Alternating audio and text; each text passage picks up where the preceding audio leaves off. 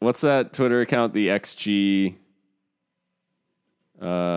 philosophy. Philosophy. Yeah. Did you see them put the Wolves colors on the Brighton badge for? Oh my God! When they posted the shot map or whatever of the game against United. Damn, no, I'm gonna look that up right now because that's like fucking on point. Let me see this. Oh my God. It's like a combined badge too. Yeah, it's like the hexagon or whatever from the Wolves badge and the seagull.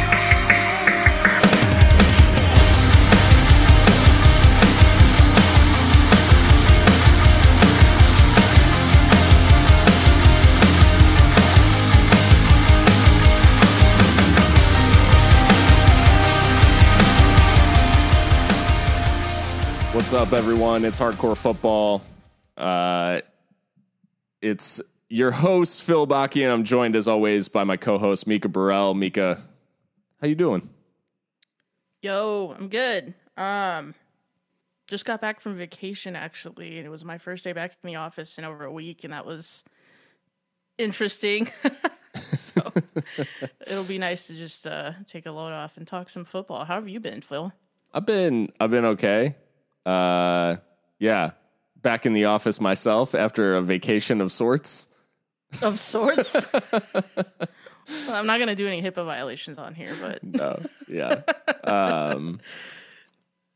Returning to the office, though, like, after a break, it is a bizarre thing. Like, it shouldn't feel as weird as it does. Yeah, and the worst part about it is going through all the emails. Like, just kill me. But hey, got to pay the bills, right? Yeah. What's weird? Is it weirder to go back to the office after a long break or to see Lionel Messi in a PSG kit?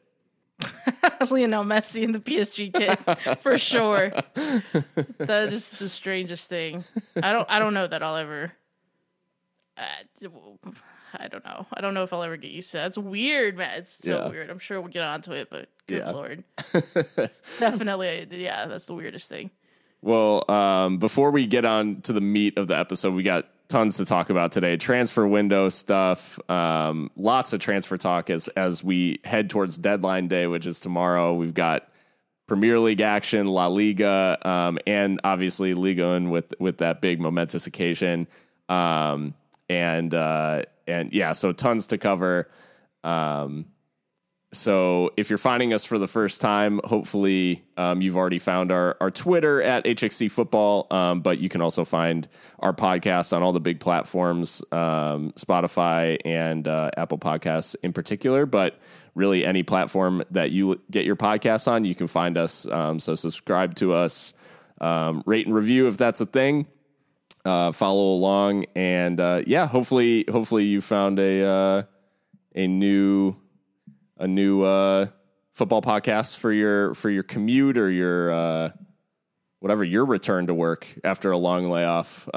So Mika, as we dive into transfer window and talking about this insanity that's occurred over these past.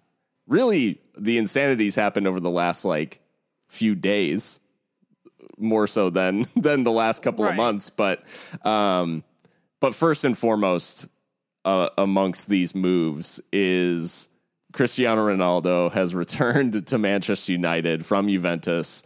End of the window move, and a nostalgic one for United fans. What was your reaction to Ronaldo returning to the Red Devils?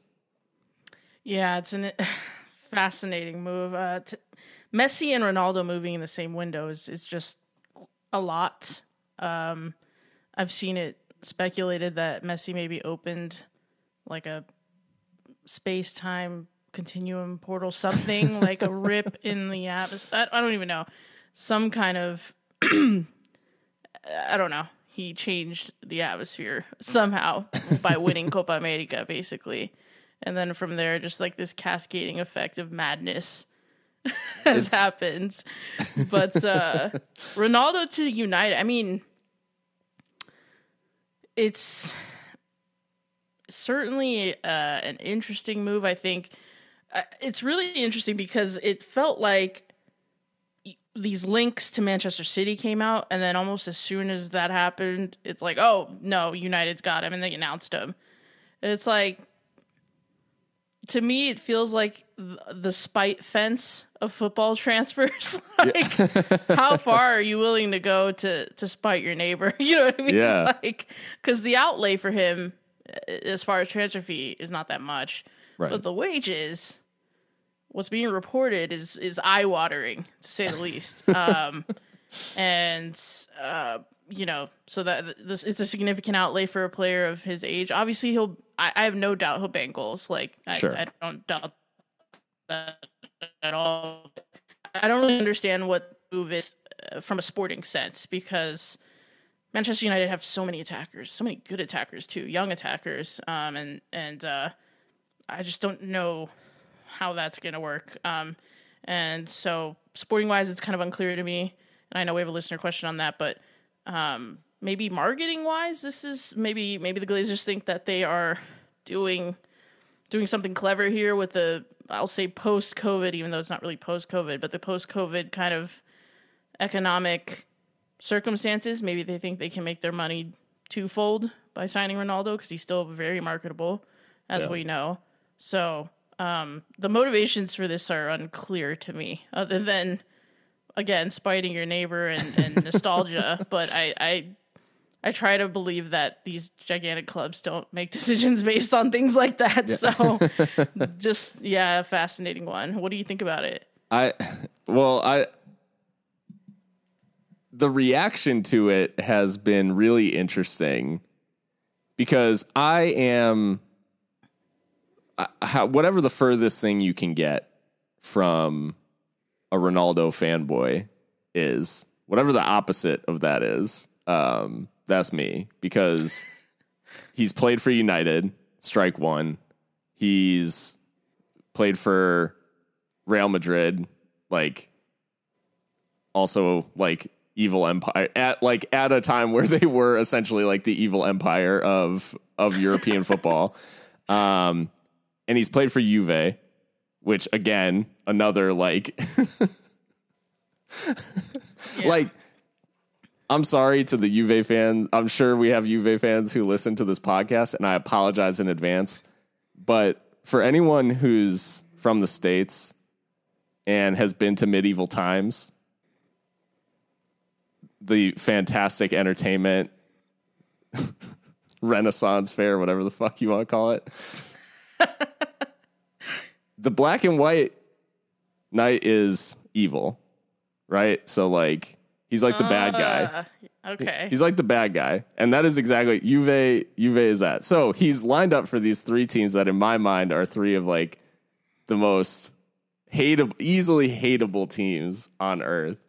And he is not, I mean, we won't dive into all the reasons that Ronaldo is disliked, but most notably, I mean, credible accusations of sexual assault, like, not great. So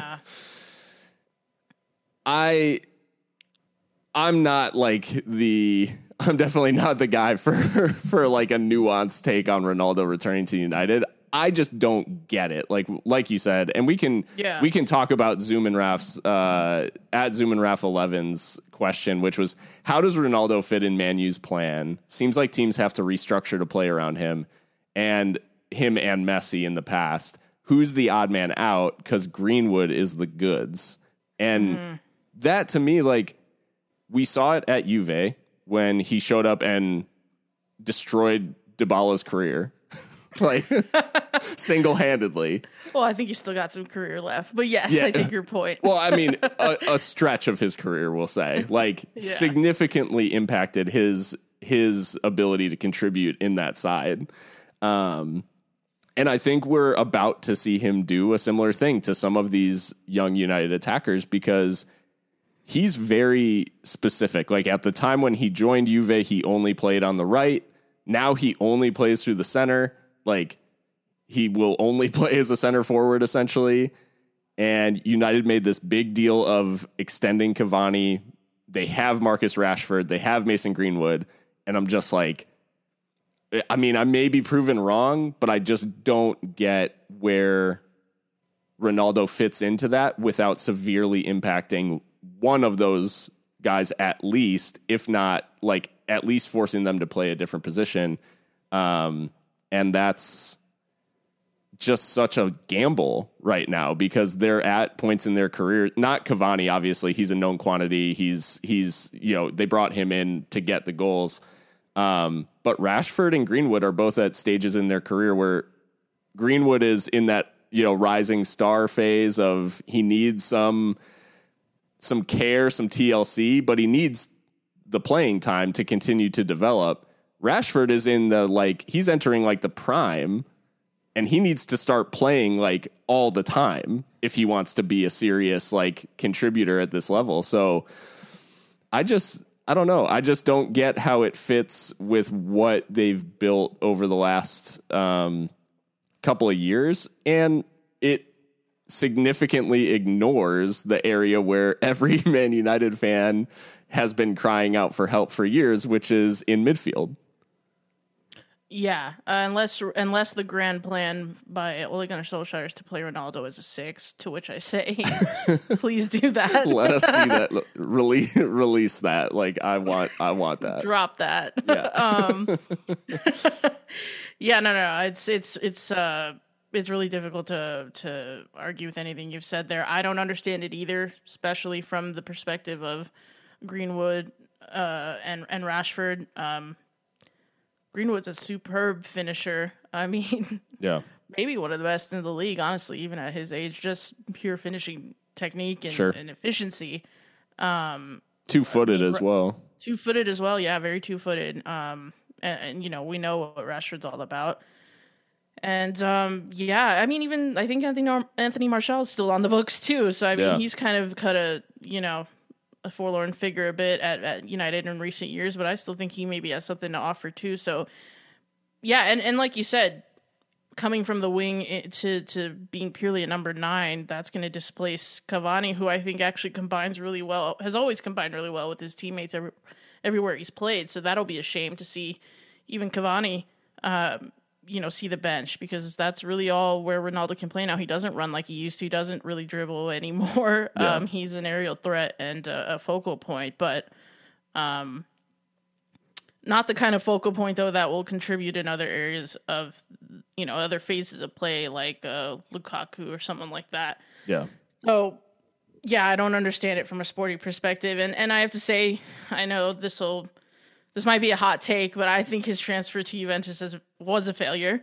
Yeah. They brought him in to win the UEFA Champions League. They did not do that. They didn't even win the league every year he was there. I mean, Inter, broke up that hegemony over Serie A. So, yeah, I mean, the UCL is really the thing that they bought him for, and 2 round of 16 exits and a quarterfinal exit to the likes of, what was it, Porto, Lyon? Like, these are not even the champions in their countries. Yeah. So, and I know people could probably respond to that and say, oh, he scored 80-something goals. Like, he was Capocannonieri. Like, yeah, all those individual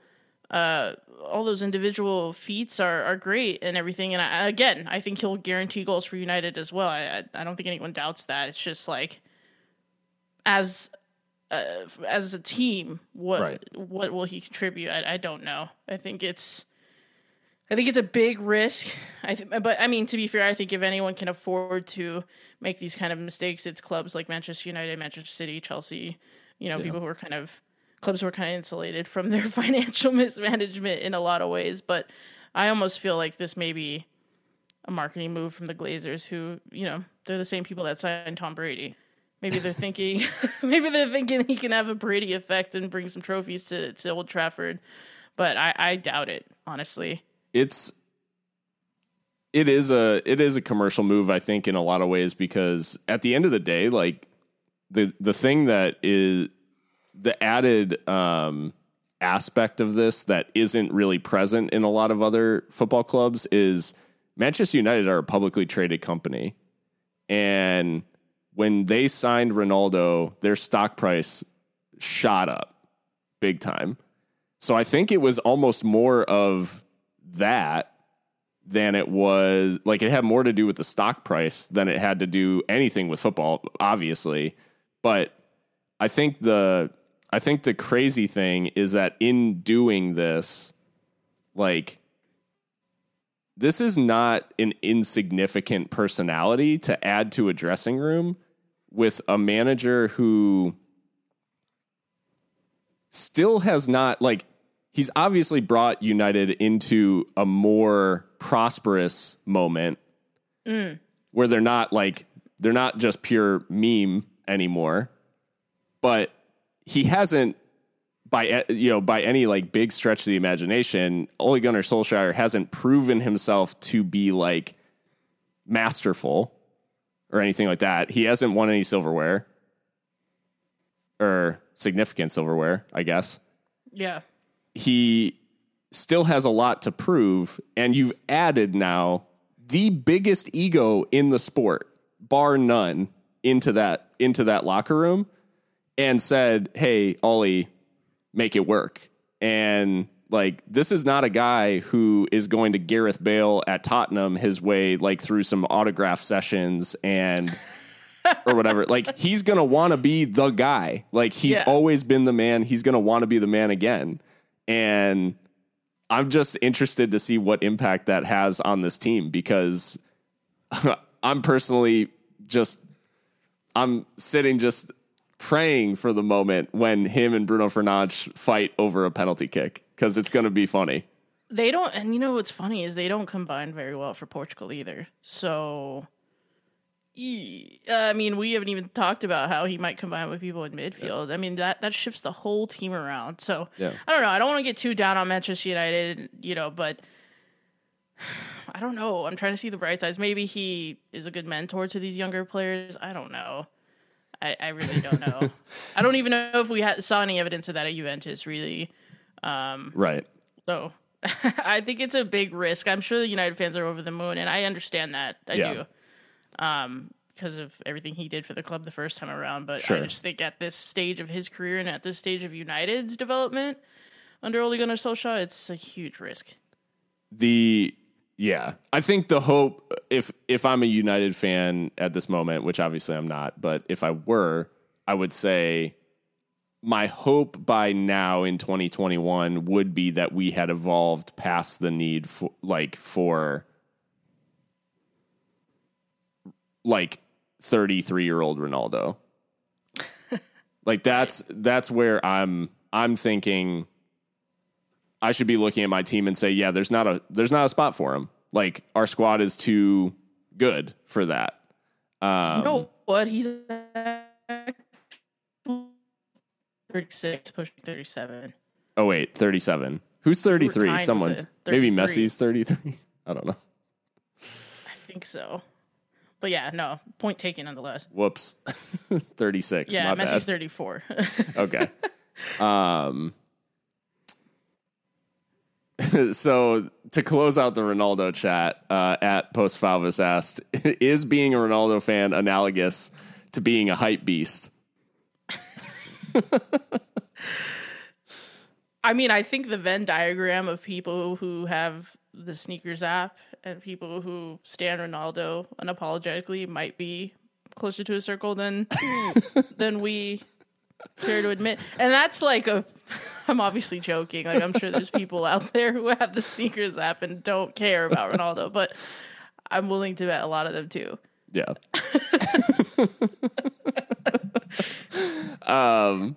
No, this is perfect, because Man United needed, in this transfer market, they needed a good pair of work boots. And there are players on the market who are going to go and join other teams that are a perfect fit. They're the right size. They're the right shape.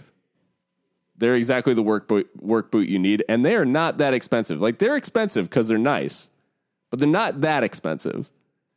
And United went out and got a $2,000 pair of Balenciaga slides.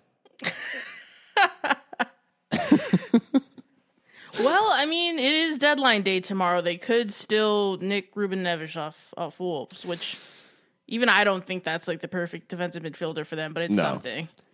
So I think that's a whole other discussion of how good United think their midfield is to not need like a true six. Because Liverpool have played this game for a long time before they went and got Fabinho, and it took having a true six to see the light, I think. But yeah, well, that's about as much as I have for United today. I need to like take a breather before I talk about United again. No. So talking about the window in general, and obviously it closes tomorrow. There's going to be a lot that happens, at least in the Twitter sphere. Like in the rumors are going to be flying around, moves that may or may not be happening. But up until this point, the night before the transfer window slammed shut, as it were, who for your money has had the best transfer window? Yeah, so I think on paper we have to acknowledge PSG because they managed to get so much talent through the door without paying much in the way of transfer fees, really, except for Hakimi. Yeah. But I mean, Donnarumma, Messi, Ramos all on freeze. That's pretty damn good. Yeah. So, I got to throw PSG in there. Manchester United, too. I know we just said that we would close out on them, but I think actually they've done really good business as well. Varane, Sancho. I mean, those are obviously signings that go right into the starting 11 and improve them immediately. So hard to argue with that. But my low key best transfer window is Sevilla, Monchi's Sevilla. I was gonna say twins. Yeah. Do we pick the same? Okay, cool. Because we did not reveal it to each other. So, no. But yeah, no. Sevilla, I think, have had an excellent window. I think Monchi's in his element. Yep. I mean, he's one of the few sporting directors in world football that everyone knows by name. So I think that says a lot, right? But, they've reinvested the Bryan Hill money pretty well. They've gone with Eric Lamela, who's already bagging more goals for Sevilla than he ever really did for Spurs in the same amount of matches. Gonzalo Montiel, who is a Copa America champion with Argentina, a superb right back from River Plate, probably one of the best players coming out of South America in this transfer window. And then they've got a lot of, smart, maybe underrated signings. Ludwig Augustinsson for a cut price from Werder Bremen after they got relegated. Rafa Mir, who, banged a lot of goals for Huesca. And actually, it's kind of weird. I wonder why Wolves never really gave him a chance. I think it's really, and we'll get on to Wolves and their goal scoring. He basically woes. went straight back. Like, did he not join Wolves like this summer? Or like well, he was on loan from Wolves right. to Huesca, and then he went back for one training session and then signed so for Sevilla. Bizarre. So very bizarre. I don't know what the plan for him was in Wolverhampton, but that's a foregone conclusion now. And then they've got Thomas Delaney too, who, as we know, is a dependable holding midfielder. So yeah. I think Sevilla have done really good business. All without losing anyone super significant yet. I mean, Jules Koundé, he might be deadline day get for Chelsea. I know they've been linked, but they've and all these signings are pretty cheap, so their net spend looks pretty healthy as well. Yeah. So I really like what Sevilla have done. No, I think I'd agree with you that I think they've done some just really shrewd business and going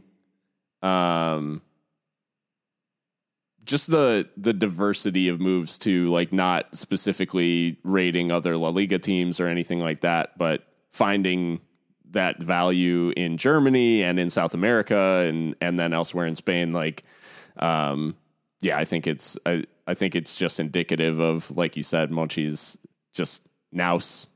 This is exactly, and it's the type of market that I feel like he thrives in, where it's just chaos. Anybody is kind of available, and there's just value to be found because teams are sort of struggling right now. But yeah, I'd agree that I think as far as the amount of moves that they've been able to make and at the prices they've been able to make them, Sevilla is like the low key call. But like you said, PSG, it's tough to look past like just the quality that they've injected into that team, despite them already being a super squad. Which then brings us to the next question, the opposite end of the spectrum. Who for you has had the worst window? Well, when you lose Lionel Andres Messi on a free, that's an automatic L. So Barcelona, I'm so sorry, but that I feel like just weighs so heavily on the way their summer has gone. Even though they've actually strengthened quite a bit, which begs the question, how? Right. Since we all know how bad their financial situation is. But, enough about Barca. Actually, I think my pick for this, and maybe this is controversial, but I think Manchester City did not strengthen as much or as well as I thought they would. I mean, they didn't really strengthen in the areas where they needed to, namely at center forward and at left back. Right. They spent £100 million on midfielder / winger and Jack Grealish, who is very talented and adds something to that City. That City squad for sure, but is he really what you needed? And at that price, that's pretty, that's a lot. I mean, again, they can afford to do this, so I guess do it. But again, they've needed starting left back for quite a while, and now Benjamin Mendy's in legal trouble as well. So it's just like he's not good enough on the pitch, and off the pitch he's fucking up. So yikes. And I mean, they're still scoring like a ton of goals without a center forward, but I still think that they could have definitely done with one. And so I just, I'm not really too impressed with what City have done. And maybe even Liverpool a little bit, just because Konate's a good signing. Yeah. The price is right. I think it was his release clause, right?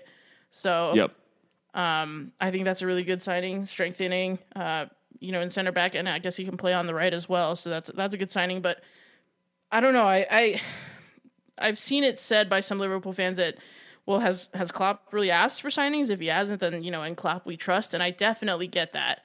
But I think what we saw with the way it kind of went poorly at Dortmund was because the squad just got kind of tired. There wasn't enough turnover, and I just wonder if things will get stale at Liverpool sooner rather than later. I would have liked to see maybe another attacking signing, another midfield signing maybe for Liverpool. So I don't know. I wouldn't say they're the worst, but just kind of a side eye at them a little bit. Yeah. No, and I think questions are definitely being asked. I think like it's plain to see that there is quality in the squad, and I mean, for once we do have now a backup left back, even though it took him a season. And I think that's more so what's stressing people out, and I mean, probably rightfully so. Even a signing that is now seen as so fundamental and just such a no-brainer after the fact, like Fabinho, Klopp took about 6 months to integrate him fully into the team and actually get him like any modicum of consistent playing time, because he said he needed to learn the role. And so I think like the lead time in playing in this Klopp system is what is most concerning, because each window that they don't sign somebody, it means that it's another 6 months before any new signing actually makes an impact in that team, because most of the new signings like aren't integrated right off the bat. So, so if they sign a midfielder or they sign a new attacker, we're not going to see meaningful impacts from that player for a long time. So, I just think, I think that's the worrying thing for this Klopp side is it is like brilliant in a lot of ways, but becoming a part of it is extremely difficult. And for a player like fucking Thiago to still look like at times a little like out of sorts, like in that team is crazy. And not be starting like consistently is also crazy. So anyways, like, yeah, there's a lot of kind of question marks. I think it primarily around not replacing, and I say replacing pretty loosely, but Wijnaldum and right. that presence in midfield. And they've gone with an interesting midfield these last couple of games without turning this into like a Liverpool podcast. But they've, but it'll be interesting to see how they try to make up for that if they don't dip their toes in the market on deadline day. Right. And I saw something about Michael Edwards moving on. Yeah. Yeah, it could be. Wonder if there's any connection between the relative lack of spend and his future. That's crazy. He revolutionized this Liverpool side, to be fair. Yeah. So yeah, the man behind it all. Lots of stuff changing at Anfield, it seems. Yeah. Yeah, it'll be interesting to see how it plays out. And so I definitely get the I definitely get how Liverpool could be included in the conversation for sure. I'm assuming you didn't pick Liverpool, though. So who did you pick? Who had the worst window? So I think the City shout does have quite a bit of credence, only because I think this window promised a lot for City, and PSG basically showed what was possible. And despite a lot of these links, and I mean, even at the end of the day, like it seemed like Pep was acknowledging the fact that they did try to sign Harry Kane. Right. And I didn't even roast them for that. Jesus, yeah. That feels like ages ago. So it's just odd, I guess, to have City linked with a player and have them pull out of the deal, like, for financial reasons. Like, that's just not a thing for them. That's not a barrier. I think a lot of people saw them as an initial favorite to get Messi as well because of the Pep Guardiola connection. So all these links that came through, like whether they were in charge of those or not, like all these links that came through, and then they're basically like one signing at the end of the window is Jack Grealish for a shitload of money. It's just, I don't know. It's a far cry from like a normal City window in that in a lot of ways, when they're one of the few teams that probably had the ability to go out and spend this summer like frivolously, the other being PSG, because of the financial weight behind them, and yet United bringing Jadon Sancho, like, and yeah, I don't know. They've gone out and actually, I guess, gotten the players. It's just, I don't know. It's a little strange to see City like pull out of a deal, and it was just, I don't know what kind of message they were trying to send.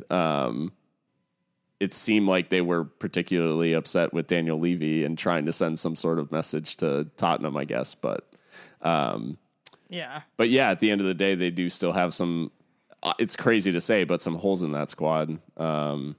They're still extremely talented, and they could still walk the league, as we've said. Like, they probably are still favorites to win it, but they definitely didn't strengthen in the ways that I think many expected.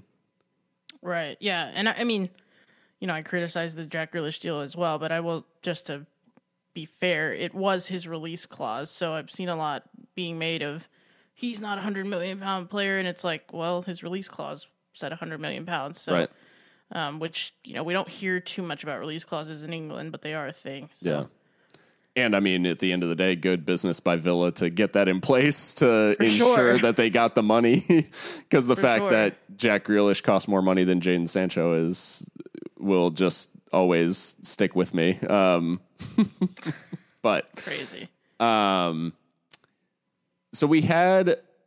we'll start with the question, with the listener question, and then we can move on to our more general question. But Jaimito El Crack, Jaime asked, what was the best signing by a Liga Santander team, and why is it Rodrigo de Paul? Hey, that says a lot coming from Jaime, who is a Madridista, to say the best signing in La Liga was an Atletico de Madrid player, or Atletico de Madrid signing. Yep. I mean, it's hard to argue with Rodrigo de Paul being one of the best signings of the window. I think he fits Atleti like a glove. I mean, he's a warrior. We saw that. Another Copa America champion, a big part of the Argentina squad, and the reason why they won it is, just his relentless work in midfield, and he adds a lot of creativity, a lot of just attacking prowess to that Atleti midfield, which, we know Atleti can be a little pedestrian at times, although I think it is changing. I think they are changing into a little bit more of a dynamic attacking team. But yeah, he's a superb player, and I'm really excited to see what he can do. He's already done some crazy stuff with Atleti already, just a lot of like really good balls, into the forwards and stuff. And so he's already started life really well. And yeah, I think he's just perfect for Los Colchoneros. So yeah, I mean, we want to talk about our favorite chance for the window. He's certainly one of mine, but I kind of have a couple others that I was thinking of. Yeah. I mean, one of them, another attacker, I think Tammy Abraham to AS Roma is really interesting. Yeah. Much to the chagrin of Arsenal, because apparently we were linked and we wanted him, and I would have welcomed him with open arms as an Arsenal fan. But I love to see English players go abroad. I think it's great for football generally. I think it's good for the English game, honestly. And for just the development of England as a footballing nation, the further development. I mean, obviously they're very developed as a footballing nation, but like I just think it's interesting to see players get out of their comfort zone. And we know English players like to stay in their domestic leagues more often than not. So I thought it was really brave of Tammy to go to Jose Mourinho's AS Roma side, and he looks like low key like Ronaldo Nazario out there, like just.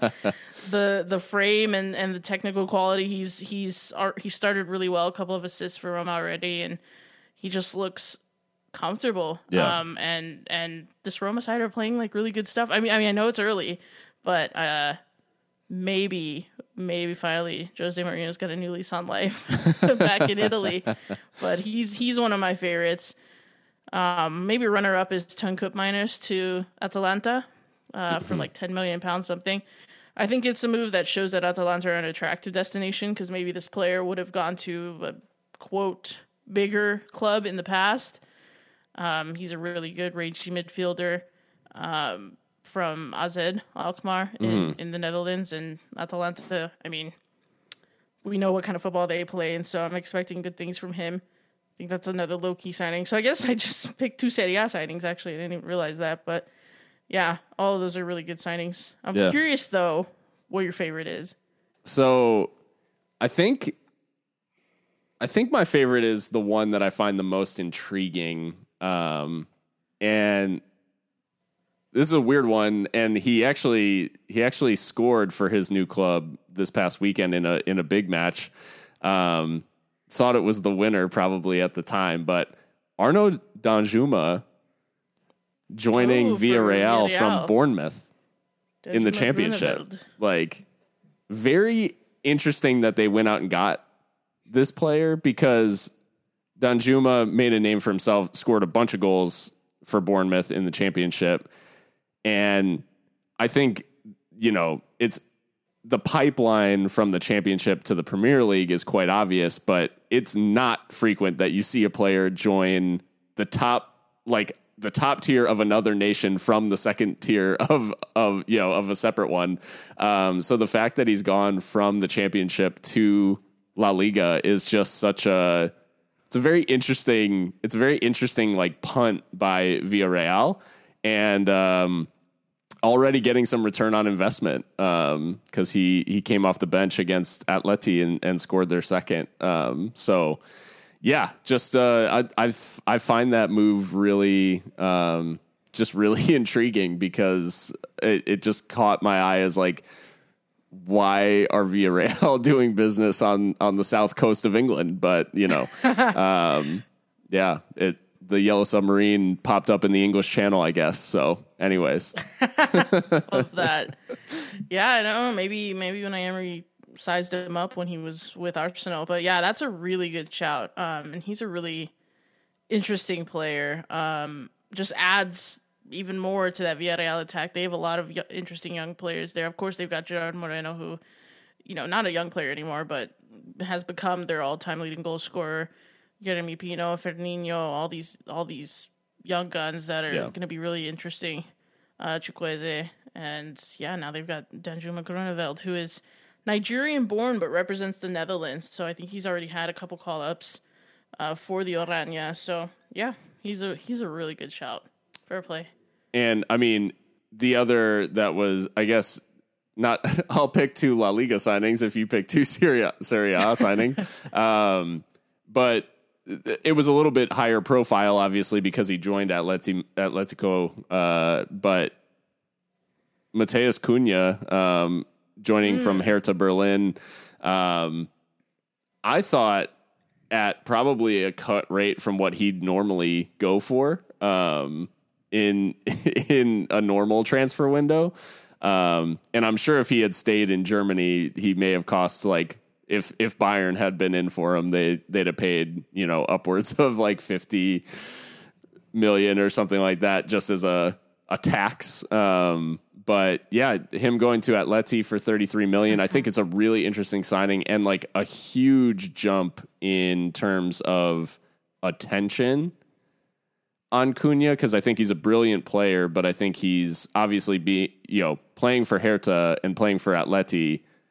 It's 2 different levels of expectation, so it'll be really interesting to see how he deals with it. Yeah, that's a really good shout too. I think he's yet another person who will add more attacking flair to this Atleti side. He's kind of I wouldn't say he's a now number 9. He's a bit more creative than that. Maybe a lot like a Firmino. He likes to dribble and create and pass.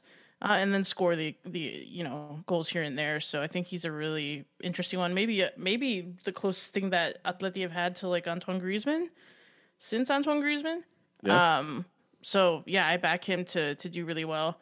And he came in for like 23 million pounds or something like that. But I mean, on the flip side, you tweeted about it today, I think, and it's kind of just like, what are Hertha Berlin doing? Like, are they blowing it up before it ever began?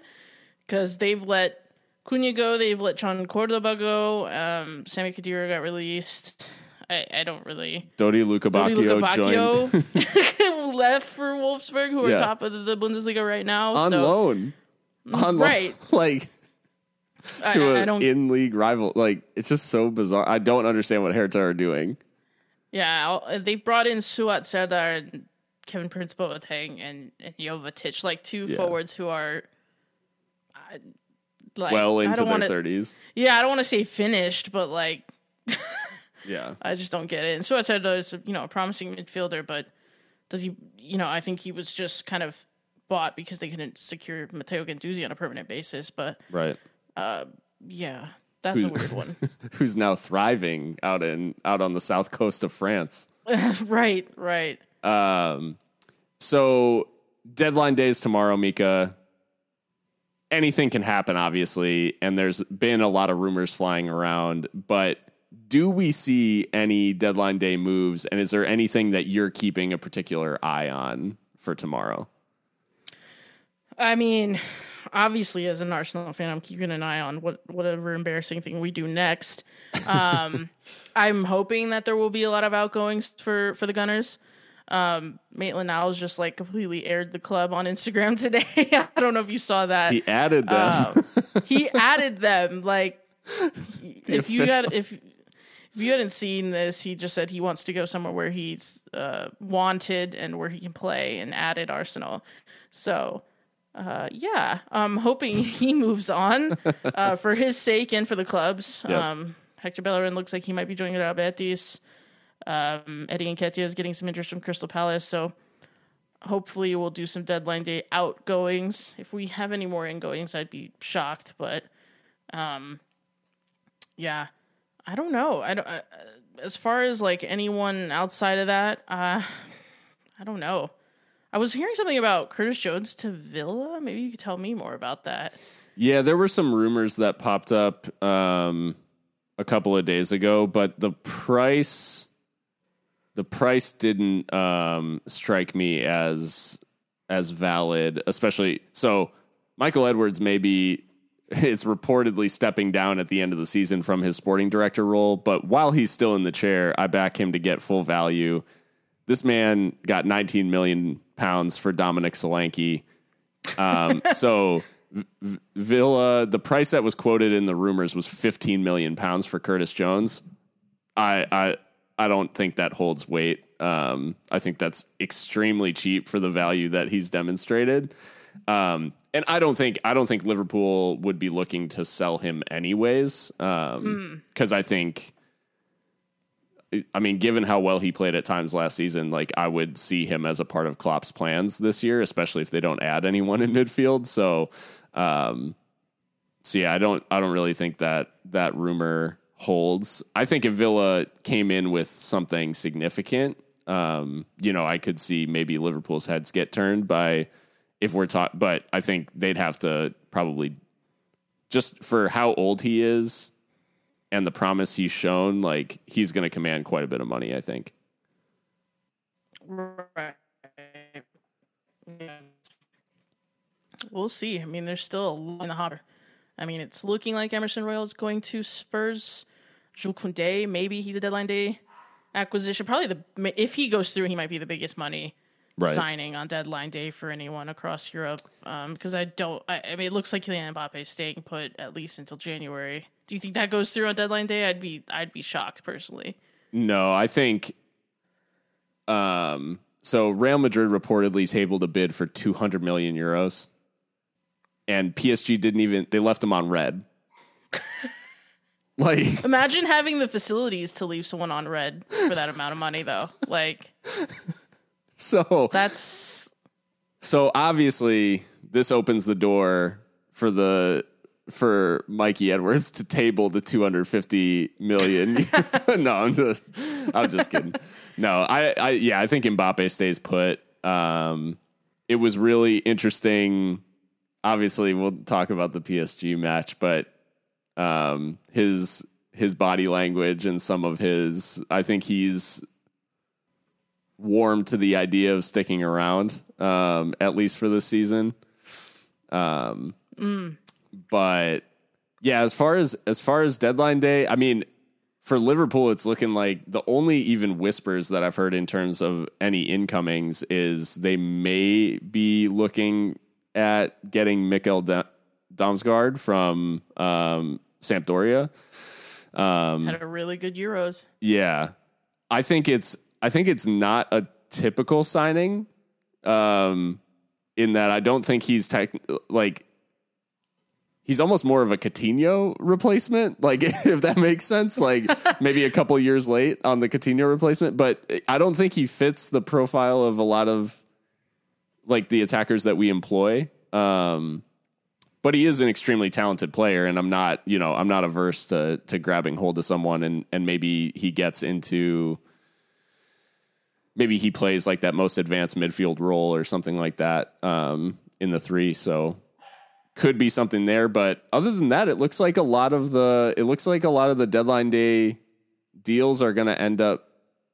Wolves may grab hold of Renato Sanchez, which I don't understand if that goes through. Not because Wolves are a bad landing spot for a Portuguese player, but I don't know what that does for Lille unless there's an obligation to buy. But yeah,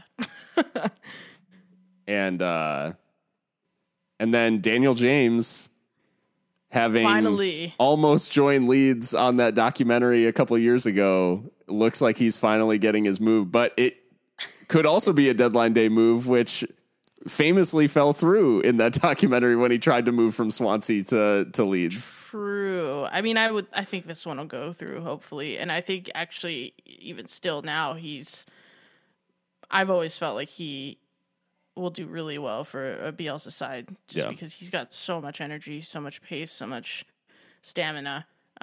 He's added a little bit more to his game, but I think Bielsa could do that for him too. So, well, obviously, you guys can follow us on Twitter at HXC Football. I'm sure we'll have plenty of takes tomorrow as some of these things unfold, and we'll be keeping an eye out for any Airy Redknapp car window interviews.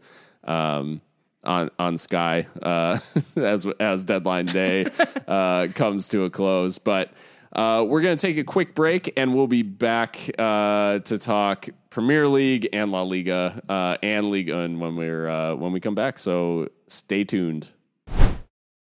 Welcome back, everybody. Mika, onto the Premier League, and really the question that's swirling around, and this always happens early in the season, is like, what have we actually learned about these teams after these early games? And I think you had the right instinct of starting with the match that actually it kind of closed out the weekend, Manchester United versus Wolves, a match characterized by Wolves actually dominating most of the proceedings and a very clinical Mason Greenwood finish on the end of a contentious decision on the edge of the area, or I guess lack of decision on the edge of the area by Mike Dean, leads to United walking away with the points, despite the performance really supporting that Wolves should have come away with something, and maybe is a bit of a theme emerging for Wolves here already early in this season. Yeah, if I'm a Wolves fan, I'd be pretty frustrated. I mean, frustrated with the result, but maybe encouraged overall with the way that Wolves have started under Bruno Lage, because there were question marks about, you know, how do they follow up what Nuno has managed to do with Wolverhampton Wanderers. And in the first 3 games of this season, I think Wolves have been the better side despite losing all 3 of their games and not scoring a goal yet. In this one in particular against Manchester United, you know, as you said, they pretty much dominated in the attacking aspect. 2.25 expected goals versus Manchester United's 0.58. I mean, you should be winning that match, right? 15 shots, 10 chances created. You know, again, dwarfing United's numbers in that aspect. And I mean, it's Mason Greenwood who he finishes from an absurd angle, as he usually does. And it's enough to get Manchester United the points. But again, I think Wolverhampton Wanderers, I mean, we saw it in preseason. Bruno Lage, obviously he plays quite a different style from Nuno, a lot more attacking, a lot more fluid. Ruben Neves looks unleashed in this side now, as do a lot of other players. So I think it'll just be a matter of time before Wolverhampton Wanderers start, you know, putting it in the back of the net. I'm concerned a little bit about Raul Jimenez and if and how he comes back from, you know, that significant, horrific head injury. Yeah. I don't know if he'll be the same, and if he's not, maybe Wolves need to invest in a striker, because as we've seen from the XG philosophy, they might become this season's Brighton, where, you know, they're outplaying and out chance creating their opponents, but not getting it in the back of the net. So, yeah, if I'm a Wolves fan, it's a frustrating result, but I think the start, despite what we see on paper, is actually quite good. Yeah, it's funny. The Brighton comparison hits like kind of cosmic levels, because casting our minds back to the beginning of last season, Brighton had a performance early on, maybe match week 2 or 3, against United, where it looked like they were actually going to come away with a point, and it was the penalty that was called by VAR after the final whistle had blown, which actually gave United a win. And right. Brighton, despite all the goodwill and despite all those performances, still ended up, you know, not a close shave, but a closer shave than anyone would have thought, I think, from potentially being relegated. So certainly Wolves fans have reason to be optimistic based on the performances so far, but they will want them to turn into points sooner than later.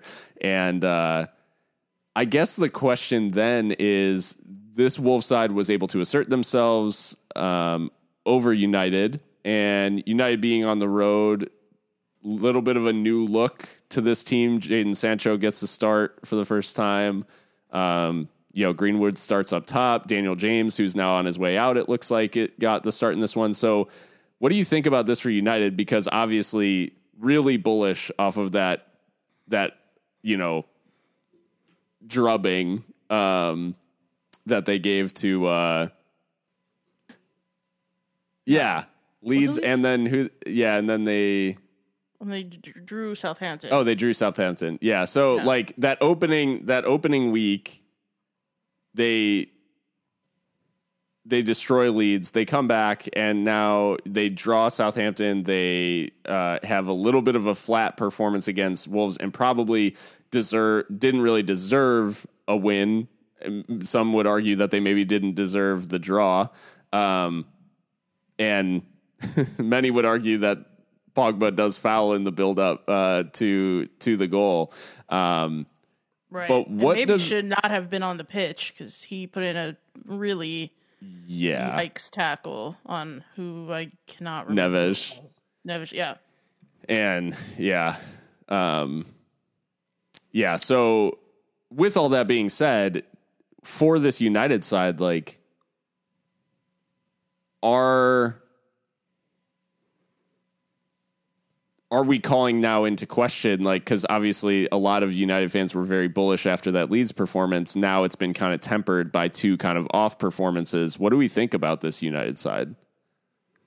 I mean, they run with the 4-2-3-1 in this one, and I think whenever Ole decides to play this way, the pivot is always going to look imbalanced because you have to get Pogba into that side, and I don't like him in a midfield two. I think he's best in a midfield three, probably on the left of that. Sure. But if you're going to play him in a two, then put him next to a real six, which they don't have. Not Fred then. So, I mean, so not Fred then. I think Fred, for all the memes, I think he has his uses. But in a pivot next to Pogba is probably not one of them in the Premier League anyway. So I think that's where the issues kind of start from there. I don't know. I think, it's two maybe a little bit questionable performances, but I think they're still trying to obviously integrate Jadon Sancho, integrate Rafael Varane, who gets an assist in this game, so fair play to him, and find that balance with Paul Pogba, and whoever his partner is going to be.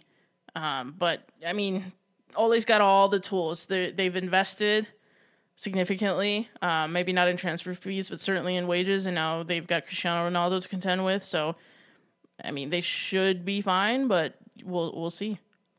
Yeah, it'll be interesting to see how it all comes together. I think this type of performance, it's obviously it could be looked at one of two ways, where it's like, champions win games where they don't play that well. Sure. But I think they relied quite heavily on their goalkeeper in this one, and in the end kind of rode their luck, because I think, there is a real possibility that more often than not, that goal gets chalked off for the foul in the build-up. Right. And it's kind of surprising that it wasn't. So, we could be talking about two draws on the bounce and all that. But yeah, it'll be interesting to see how it comes together. I think obviously still quite early, but moving to the other Manchester team, and by extension, your beloved Arsenal, beaten 5-0, down to 10. A lot of different things going on in this one, but the game, it was already 2-0 at the time of the sending off, and then under the cosh from there. So, I mean, is this a case of City flying, or is this just that bad of an Arsenal performance? It's definitely both. City deserved all their goals. Some of the defending by Arsenal was absolutely comical. The first goal, is the first or the second one, I don't know, but Callum Chambers gets beat in the air by someone much shorter than him, which should never happen. Yeah. And then the second goal, I mean, after the second goal, it was kind of just like a training simulation for City. Yeah. And I think it's apt to talk about this match after having talked about Wolves, Manchester United, because I think while Wolves have not scored any goals and have not won any games, in much the same way that Arsenal have not scored any goals and not won any games, I think the trajectories are so obviously different that a Wolves fan might be feeling a lot better about their team right now than an Arsenal fan is, because Sure. you can see the progression. You can see that you're playing well despite not getting the results, and that the results will come. Yeah. You cannot see that right now with Arsenal Football Club. I think by and large, most Arsenal fans that you ask are probably on board with this idea of a rebuild, and we've wrapped our minds around that. Yeah.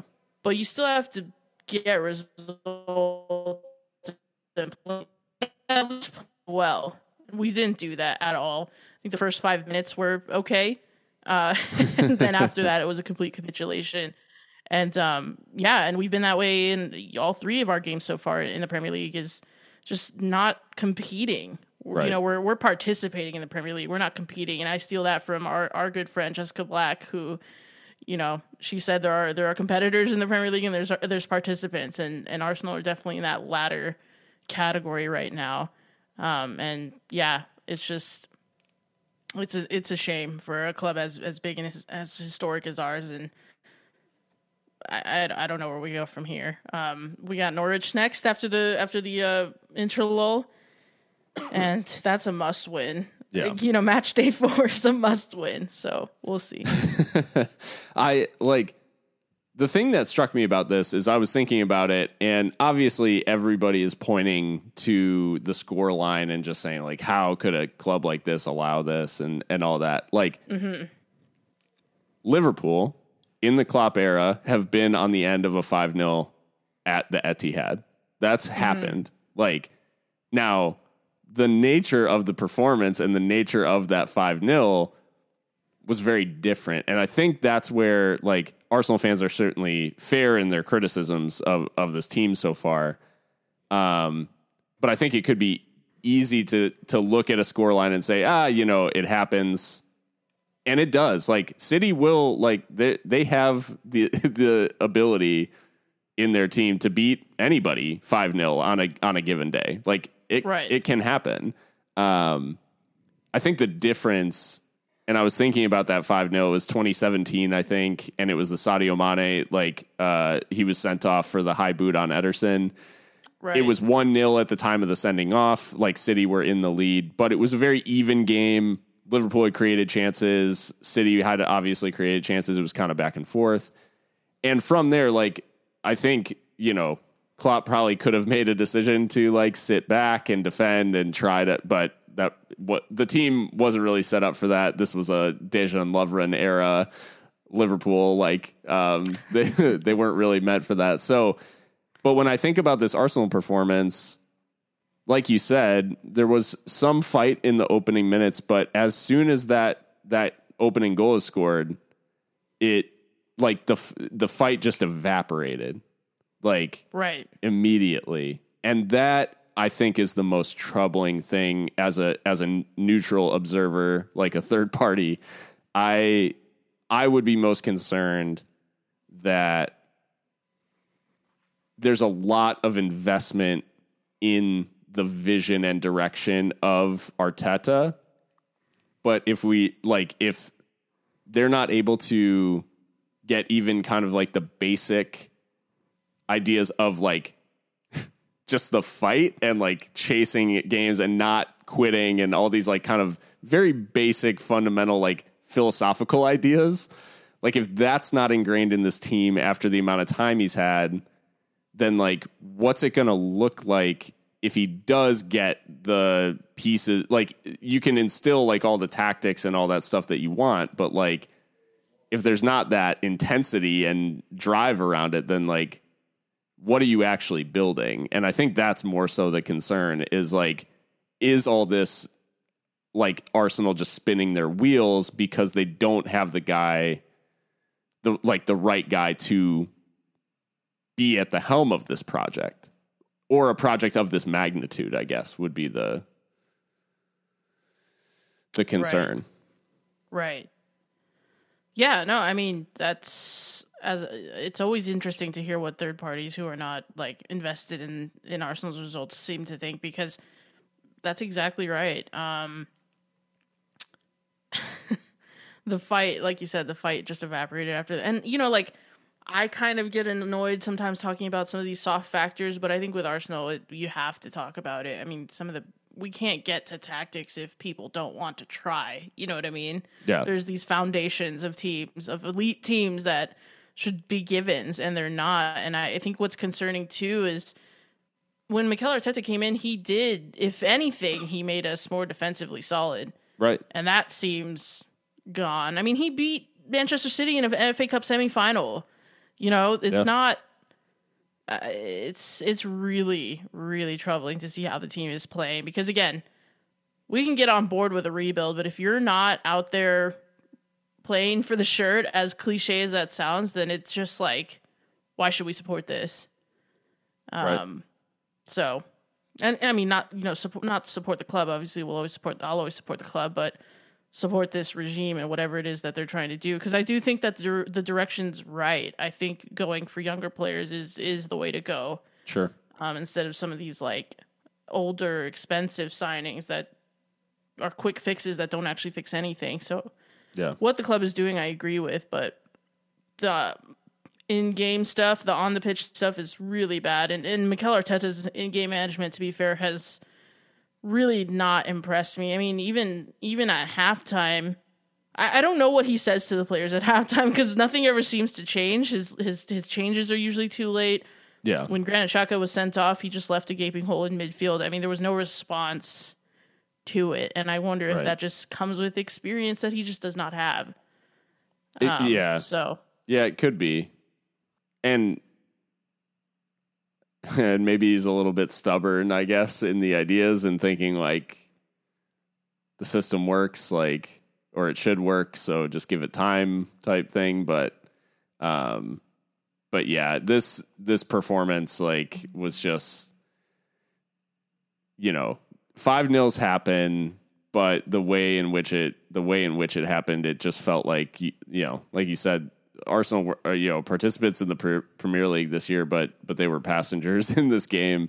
Like it felt like, right. So, right. Yeah. Less than participants. Exactly. Just a very, So that is, I think, as crazy as it is, like, I think Arsenal have caught the eyes of a lot of the neutrals only because it's like, what's going to happen here? Like how deep is the pit? Basically, like, I think everybody's just interested. Like, where's the bottom? Dead last place right now, which it's been 3 days. It's been 3 match days. I mean, like anyone drawing super huge conclusions from this is mental because there's a lot of football to be played, but it's not great.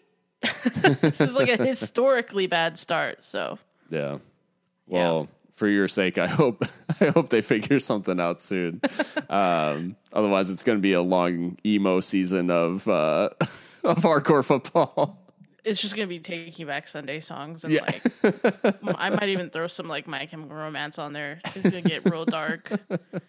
Hawthorne Heights.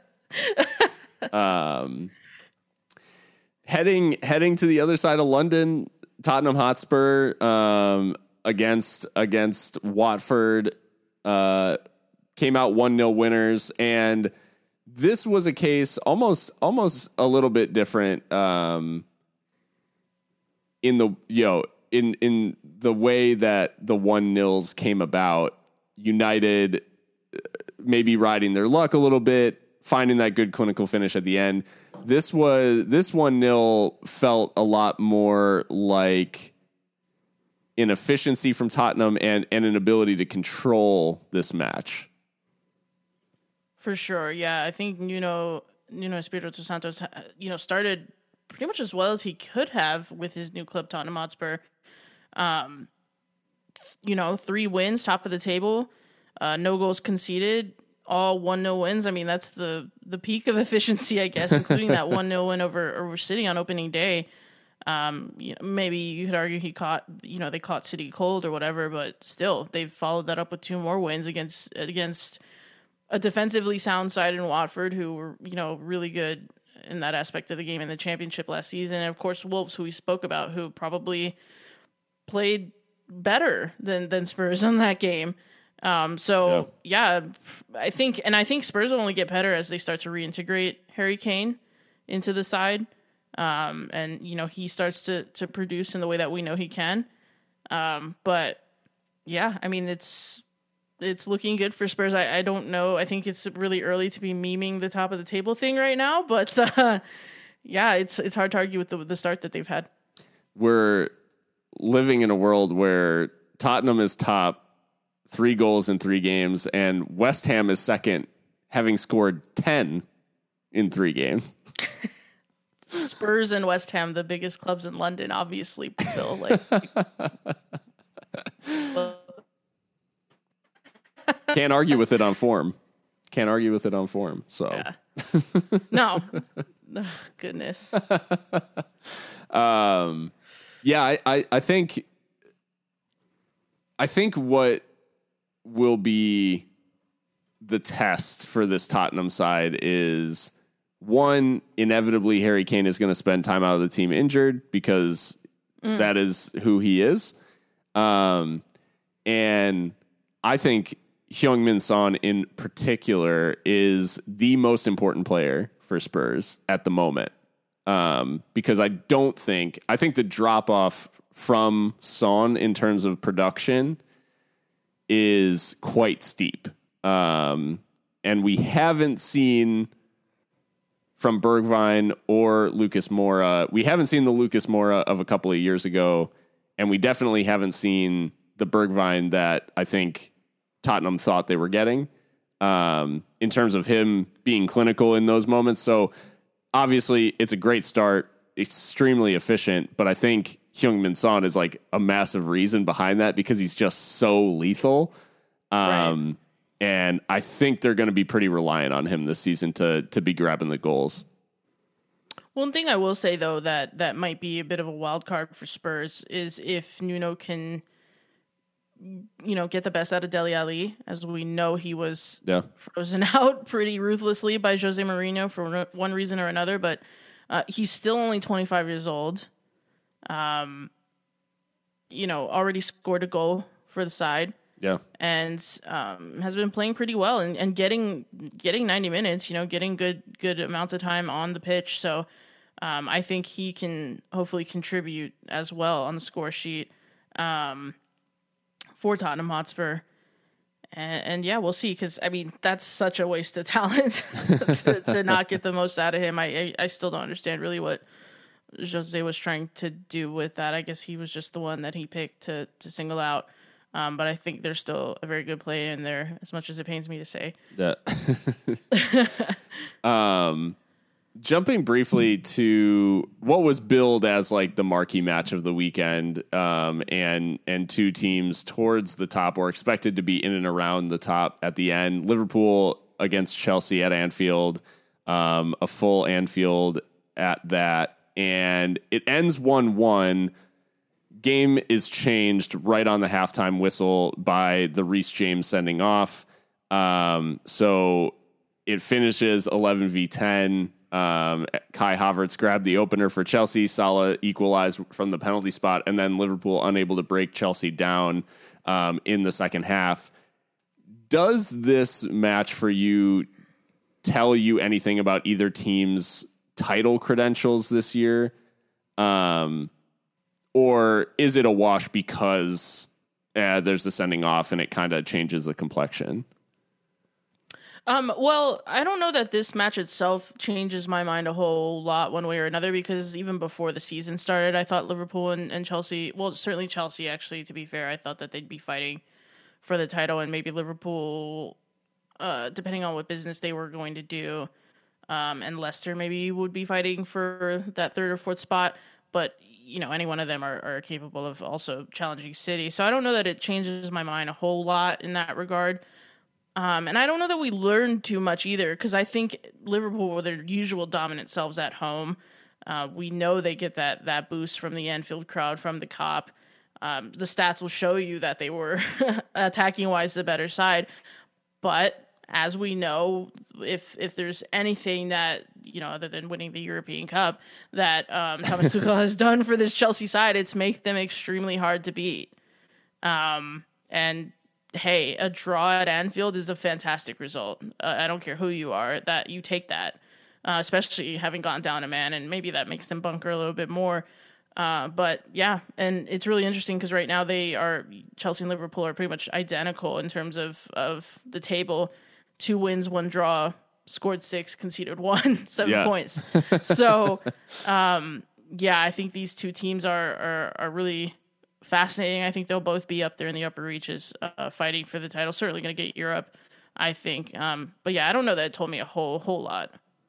Yeah, I think the only thing that this game definitely reinforced for me is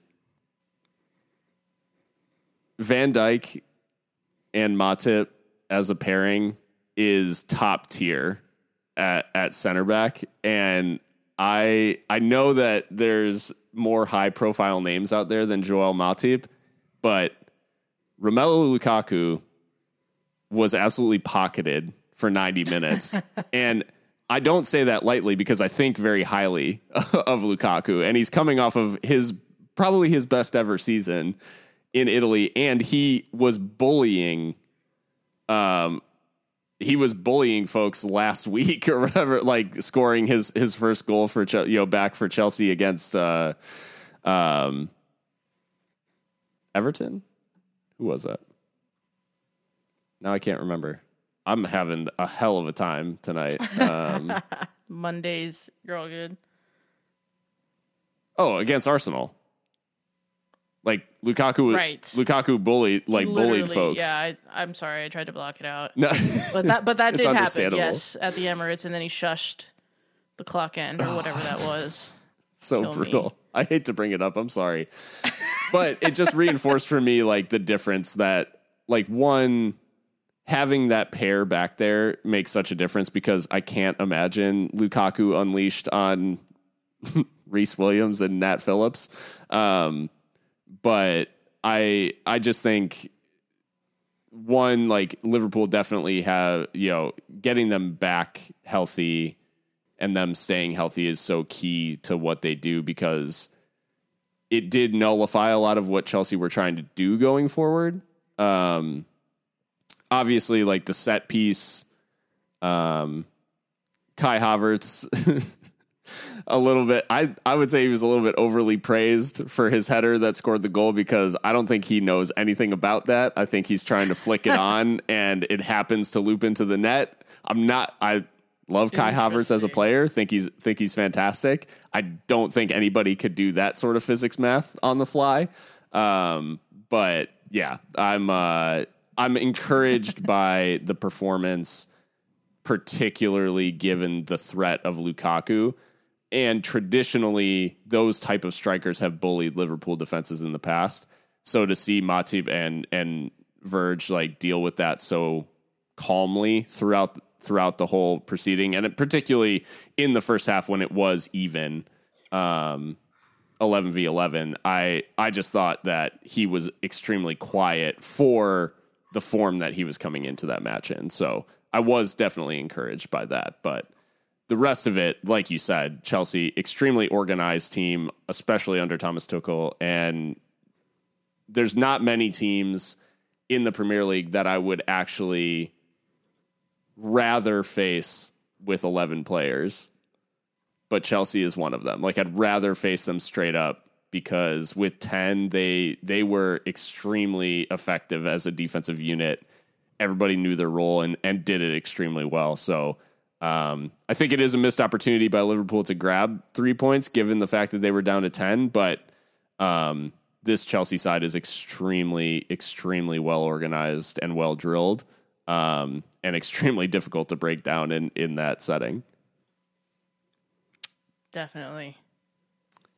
Closing out Premier League stuff, our good friend Christian at Fly13091 asked about, with the international break coming up, he asked, do the Premier League's travel restrictions benefit anyone besides Premier League ownership?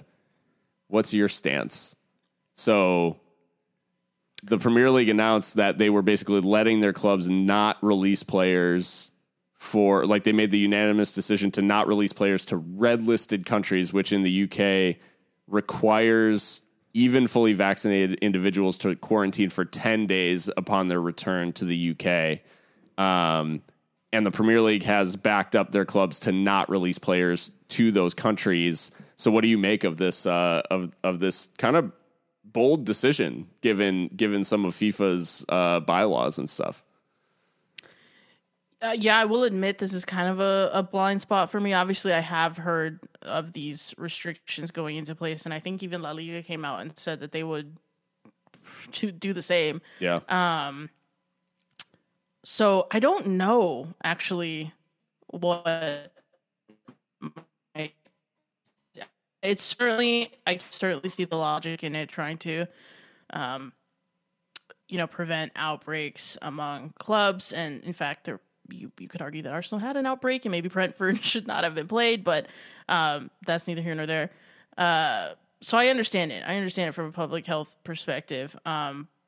Is it maybe a little bit heavy-handed? I don't know. It's I don't have all the information that these people do as they make these decisions. I think at some point, I don't know how to say this without sounding like callous, but maybe we do need to just try to do things normally, but take the precautions that we've been taking, because I don't know. That seems really harsh. But I don't know. I guess I would maybe ask you, Phil, like, how does that benefit PL ownership? I guess I'm not making the connection necessarily. I think so. I mean, I think from the perspective of the players and the staff, I think that's been what's been most talked about, is just from purely like a player welfare, not in the sense of, oh, I'm worried that they're going to go catch COVID in this red listed country or whatever.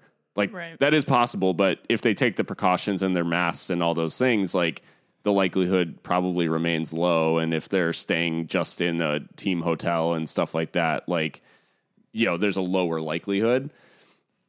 But I think more so the concern, and Klopp actually shared this in a interview when he was asked about it. He said, like, a player goes on international duty, returns, has to quarantine for 10 days without being able to like train, without being able to do any of that stuff, and then has to like quickly reintegrate into the team. They're going to like lose fitness, lose muscle, they're not going to be as conditioned. And so I think, like, from a player welfare perspective, I do think there is like an element of, are we doing right by the players? If I'm going, like, a government, a law or a government regulation is going to require them to sit out of training for 10 days, but I've spent money on this player, I've invested in this player, I'm going to have a mandate to go out and win points. So, like, how long am I going to give them to reintegrate back into the squad before they're back out there and right. maybe not at full fitness and all this stuff? So injuries become more possible and all that stuff. So I don't think it benefits the ownership more so. I mean, it definitely doesn't hurt the ownership in that if all 60 Premier League players who would have played in red listed countries sat out for 2 match weeks, there would be very prominent names missing from team sheets for a while. But I don't know that it would impact like viewership or anything to a significant enough level where it would impact the owners. I do think it would probably be a bad look, I guess, but there's not a whole lot they can control aside from, I guess, the fact that they're just not going to let them go. Right. Yeah, no, that makes a lot of sense now. It's a shame. I mean, that's a lot of the South American players that, want to play for Brazil, Argentina, Uruguay, all the rest. Yeah. And it's World Cup qualifiers. Like, it's not World Cup qualifiers. Yeah, they're not like Nations League or whatever. Jeez.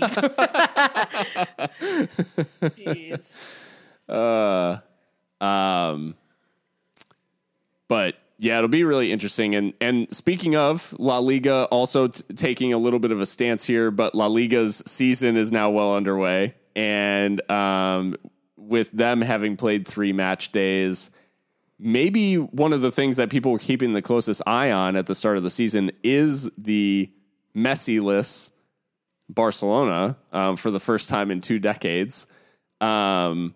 Essentially, they have coped with it relatively well, though, and have gotten the results despite some shakiness at the back. And Memphis Depay has been central to their early decent start. Yeah, Memphis has been really, really good in the attacking play for Barcelona. I think when Messi left, there was a lot of like knee jerk, like, oh, Barcelona are finished, like they're gonna be mid table, this, that, the third. But I mean, they're still a very strong squad. They still have a lot of resource compared to a lot of the La Liga peers. And I will be the first to admit that when they were first linked to Depay, this was before we knew Messi was leaving. I kind of didn't understand the move because actually I think maybe I've said this before on the pod, but I think he and Messi are actually very similar in a lot of ways. I mean, obviously there's levels to this shit, but yeah. I just think that they offer a lot of similar things. But now that Messi's gone, Depay can really maybe make this team his own. And you get this sense from him and the way that he carries himself and the confidence that he's gained having played at Lyon for those seasons after that move to United didn't quite work out. You get this sense that he's like arrogant in the best way. Sure. He's a personality that can maybe pull Barcelona through this admittedly turbulent time post Messi. And he's showing that too on the pitch, scoring goals, just superb skills, linking with players. He looks like a really, really good fit in this Ronald Koeman side. As you mentioned, at the back, they're still a little bit suspect. I mean, Piqué's getting on a bit. Araujo is still young. I don't know what the situation is at right back because Emerson Royal looks like he is going to Spurs, and Sergio Roberto is not anyone's favorite player, even though he did score the other day against Getafe, I think. And yeah, there's just people aging around the squad, so we'll see. I mean, I think Barcelona still have a lot of questions to answer, but I mean, the start has been fine, all things considered. I think at the Camp Nou, the fans are certainly still in the like bargaining stage, I think, of grief.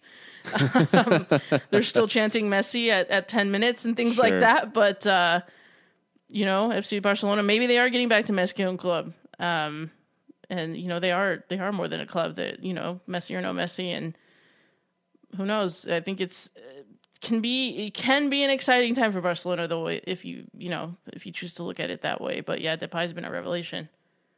I think everybody was just waiting for it to be a disaster, and it hasn't been quite yet. Still plenty of time left for things to go south. That's true. Yes, it's only been 3 match days. Yeah, but no, a good result against Sociedad. The draw against Athletic Club when it looked like the Athletic Club had actually had the match won. And then a good win, like good solid win against Getafe. It was a little dicey against Getafe at times, sure, which was kind of surprising, but yeah, they do get the result in the end. Yeah. And, the interesting thing being that their next test as a club at the end of the international break, waiting for them at the end of the rainbow, is Bayern Munich. Oh, shit. Really? Yeah. Yikes. So welcome back. I bet you thought you'd seen the last of me. Yeah. Oh, damn. So We'll have more to talk about at the end of the international break as far as the Champions League goes. But yeah, so Barcelona will have a sterner test ahead to test their credentials for real. But we also had the reigning champs this weekend. The 2-2 draw with Villarreal, as I mentioned when I mentioned the Danjuma signing. Speaking of dicey, Atleti found a way to turn this into a match when there were 23 Atleti shots to 2 from Villarreal. It just so happened that both of those Villarreal shots found the back of the net, and Atleti were left needing an Aissa Mandi own goal in the 95th minute to get a point out of this one. Okay, just answer instinctively. Whose fault is that, Mandi or Rui? I thought it was Rui. Okay, because he went for a walk. Rui said, I'm a head out, and no one has been able to explain to me why that was the case. Yeah, I'm sick for Unai Emery. He has never beaten Diego Simeone that I can recall. He thought he was getting one over on him, Wanda, and for some reason, Rui just exits stage left, and Aissa Mandi is instinctively heading the ball back for his keeper, and it just goes into the empty net. I don't know what's going on there. I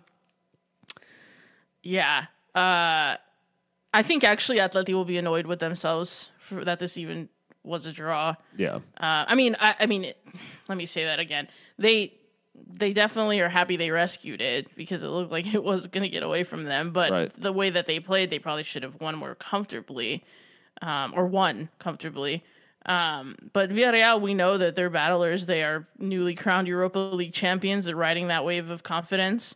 Have a lot of good new signings. Boulaye Dia, Aissa Mandi from Betis, even though he scores that own goal. And Danjuma, like you mentioned at the top of the show. So I'm expecting some good things from Villarreal. Maybe not pushing for Champions League necessarily, but certainly up there, maybe making another Europa League berth. And this is a really good result for them at the end of the day, even though they probably thought they were winning that one. But I don't know who's more disappointed, I guess, or relieved. But yeah, Unai Emery, man, he looked so just one of his staff was literally face down on the grass, what happened? It was a wild one.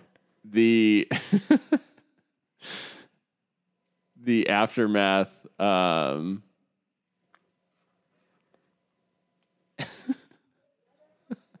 the aftermath of this one, it looked like, so there was a fight. The referee's report said that Emery's number 2, who Imanol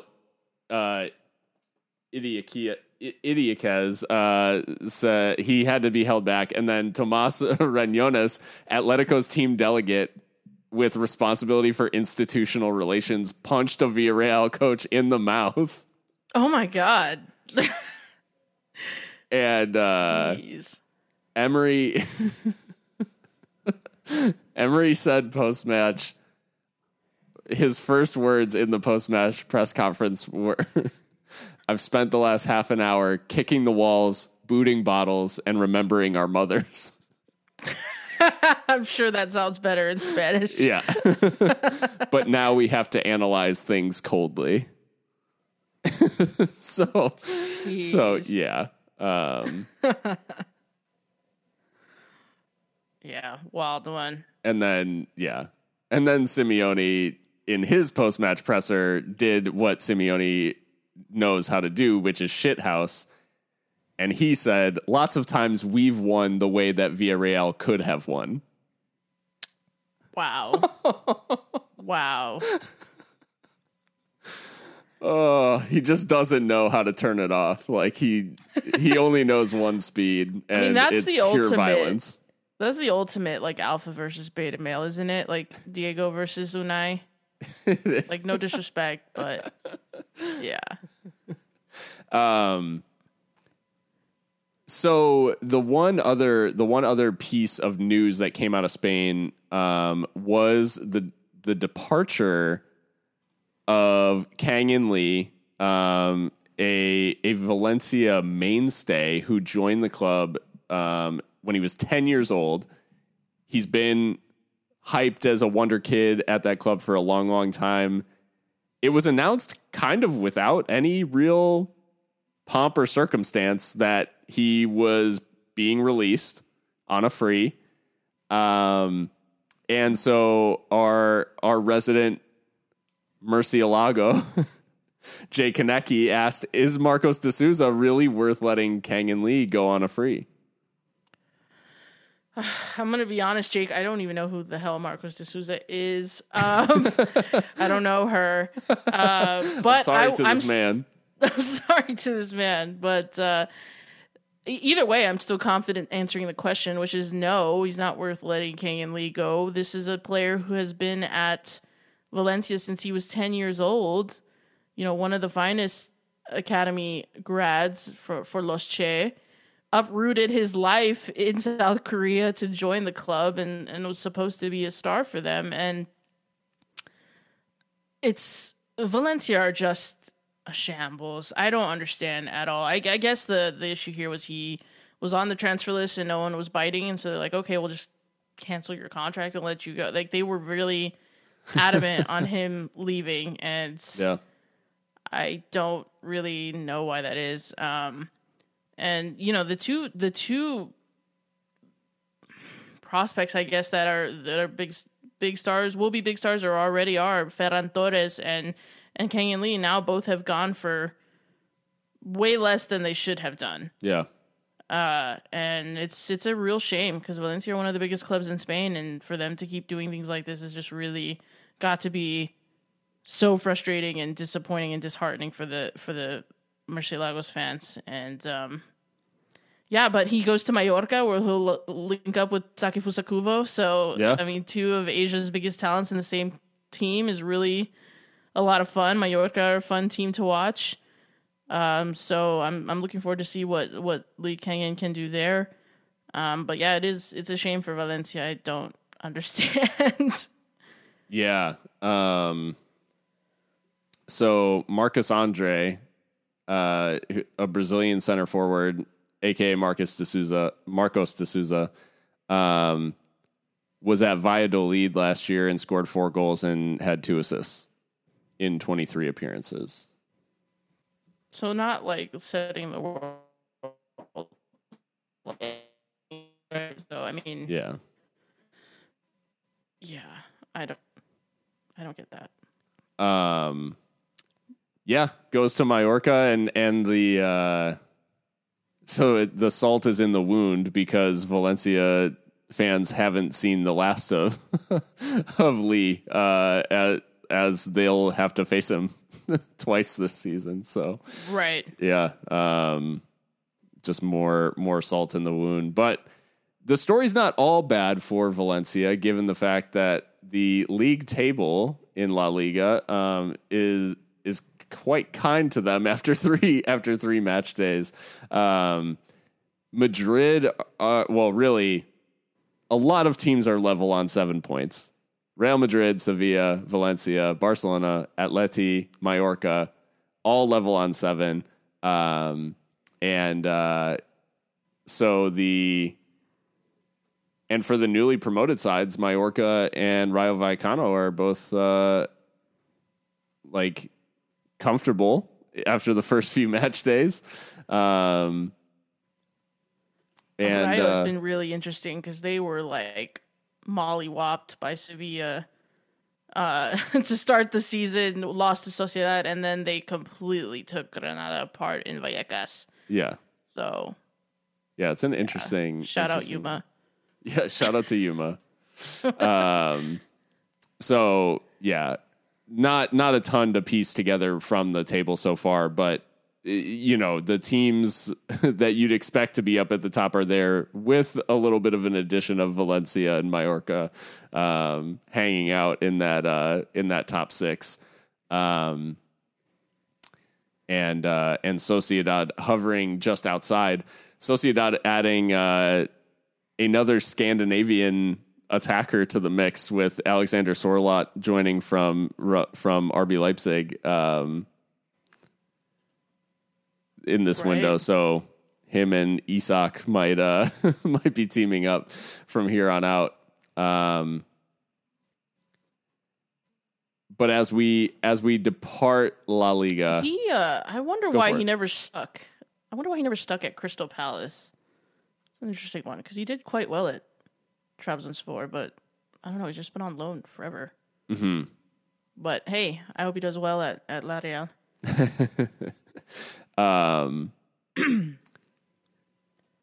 We depart La Liga and head for Liga Un, much like Lionel Messi. And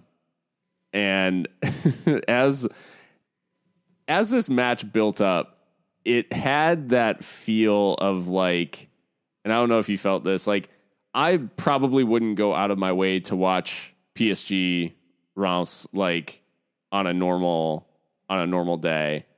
But I had this feeling of like Messi's debut for a new club is something that's like potentially momentous, and like I have to set aside time for this. Right. It like the pull of this man is crazy. Yeah, as could be told from the Stade de Reims players who were taking pictures with him at full time.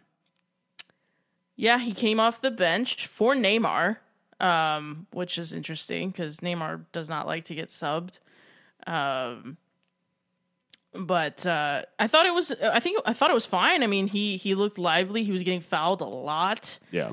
Made some really good passes, was trying to give and go with a couple people. I think, this is the first time he's having to adjust to a new environment in 2 decades. So I think we're supposed to wait a little bit for him to gel with the rest of the Paris Saint-Germain players. But I mean, he'll tear it up as soon as he's fully fit and firing, because even just the ordinary stuff he was doing looked Messi-like. Right. Yeah, I think there's going to be a lot of picture taking with him and fighting over his shirt all season long. I hope it doesn't become like farcical. Right. But I can understand, his opponents probably never thought that he'd rock up in French football. Right. So yeah, really interesting one. And to mention the result, they did beat Stade de Reims. So yeah. Mbappe double. Yeah. Yeah. And it was kind of crazy because it almost flew in the face of the narrative, which was Mbappe looking for the exit and all these things, like scores a couple of goals and looks happy doing it, much to the chagrin of Spanish football pundits. But El Chiringuito was like, how dare you have a good game on the eve of your move to Real Madrid? So do you know how many Real Madrid fans were watching you? Like, it's like, how is that a real take? The PSG have Clermont Foot next though, so watch out. Stern test. Yeah. So like, they could get bodied. I will say Clermont are flying. For those who don't know, like unironically, they are in the top 3, and up with Angers. Right? It's like PSG, Angers, and Clermont. Angers, yeah, yep. So like this, the takes that I really enjoyed on Twitter after this PSG match, and I don't say this to be smug, I mean partially, but like some of the takes that came out of this PSG match against Reims, like there were people who were like, for all the talk of this Farmers League, like Stade de Reims like really put up a fight and like really gave PSG like as good as they got, sort of thing. And I'm like, that has always been the case. Like this is not like 5-0 week in and week out. PSG did not win the league last season. Like, right. Like, are you like, I don't understand. They're like, oh wow. Like, it's as good a fight as any lower half Premier League team would have given to the top 6. And I'm like, yes. Like, Reims are a legendary club. And they're also like, these leagues are not different, like are not that different. Like the Premier League is not so like blessed with talent that, their top 20 are better than any other like country's top 20 clubs. Like a lot of these clubs would give anybody like a fight on their day. And in particular, like, we know that a lot of talent comes out of France, and like, it doesn't happen spontaneously. Like, these are good teams. Yeah, absolutely. I mean, Weimar, they have made 2 European finals. Granted, they were in the 50s, Sure. but still, they have finished runners-up in the European Cup. They've contributed so much to French football just with the players that they've contributed to the French national team. Like, they're not a joke. They were formed in 1931. I mean, they're nearly a century-old club. So, yeah, there's just a lot of, like, what's this? Like, this is quaint. And it's like, no, this is a serious league. You know what I mean? So, yeah, I mean, I'm glad that Messi's putting more eyes on Ligue 1, but yeah, let's try to be a little more discerning, shall we? Let's open up the Googles. Let's open up the Wikipedias. Let's do some research. And that sounds smug as hell too. I don't know everything there is to know about French football, but you know what I mean. Like, I'm not trying to. Just a lot. People were really acting like we're like this provincial team, and it's like, no. Like, this is a solid squad. Like, this is not. Yeah, I don't know. It was just really weird to see those like levels of takes, and I think like the next time that I just watch like any sort of like top 6 Premier League team take on like a potential like relegation candidate or like a lower half team, I'm just going to be super condescending in the way that I like, oh, they play football in out in Norwich. Never heard of the place. Just like that level of being like, I can't believe they've even heard of football. Like, that's just, I don't know. Anyways, Ligue 1 delivered like another solid match week again for the 4th week running. Just like a good selection of games and very good viewing, especially on hand for Marseille, who continue to provide some extremely solid performances, and saw off Saint Etienne with a 3-1 win. Your boy Matteo Guendouzi off the mark for Les Olympiques. Yeah, he's been very good. He was actually the player of the match, and gets his goal. He's not really a goal scorer; doesn't really add that from midfield. But hey, he seems like he's thriving in Marseille, both on the pitch and with the shithousery. So, Marseille have had a whirlwind opening couple games to this league all season, but Jorge Sampaoli has been playing really good stuff, and all the new signings look really good. So fair play to them. Marseille, another huge club. They've actually won the European Cup, so will be nice to see them back in the Champions League where I think they belong. Yeah, and it is good to see them playing exciting stuff. And I think the other player that I want to focus on for Marseille, we talked about Conrad De La Fuente and what he's added and his quality and him getting unleashed in this Marseille side.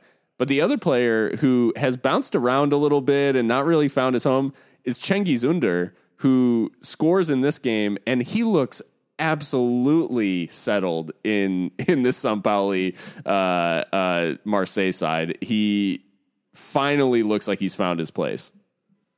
Yeah, definitely. I mean, he's had spells at AS Roma and Leicester City, but here at Marseille, he looks really comfortable.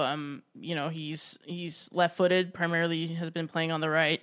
3 goals in 3 games. I mean, hard to argue with that. He looks very comfortable indeed, combining really well with Payet, with Conrad as well. And yeah, he's scoring every 83 minutes right now. Obviously, an unsustainable return, but yeah, he's been very good. I think some people is encouraging him to, which is good. And yeah, it's nice to see. And Turkish players in general just seem to be thriving in Liga as of late. He saw Yilmaz and was like, I need to go there. Like, I need to go to France. Yes.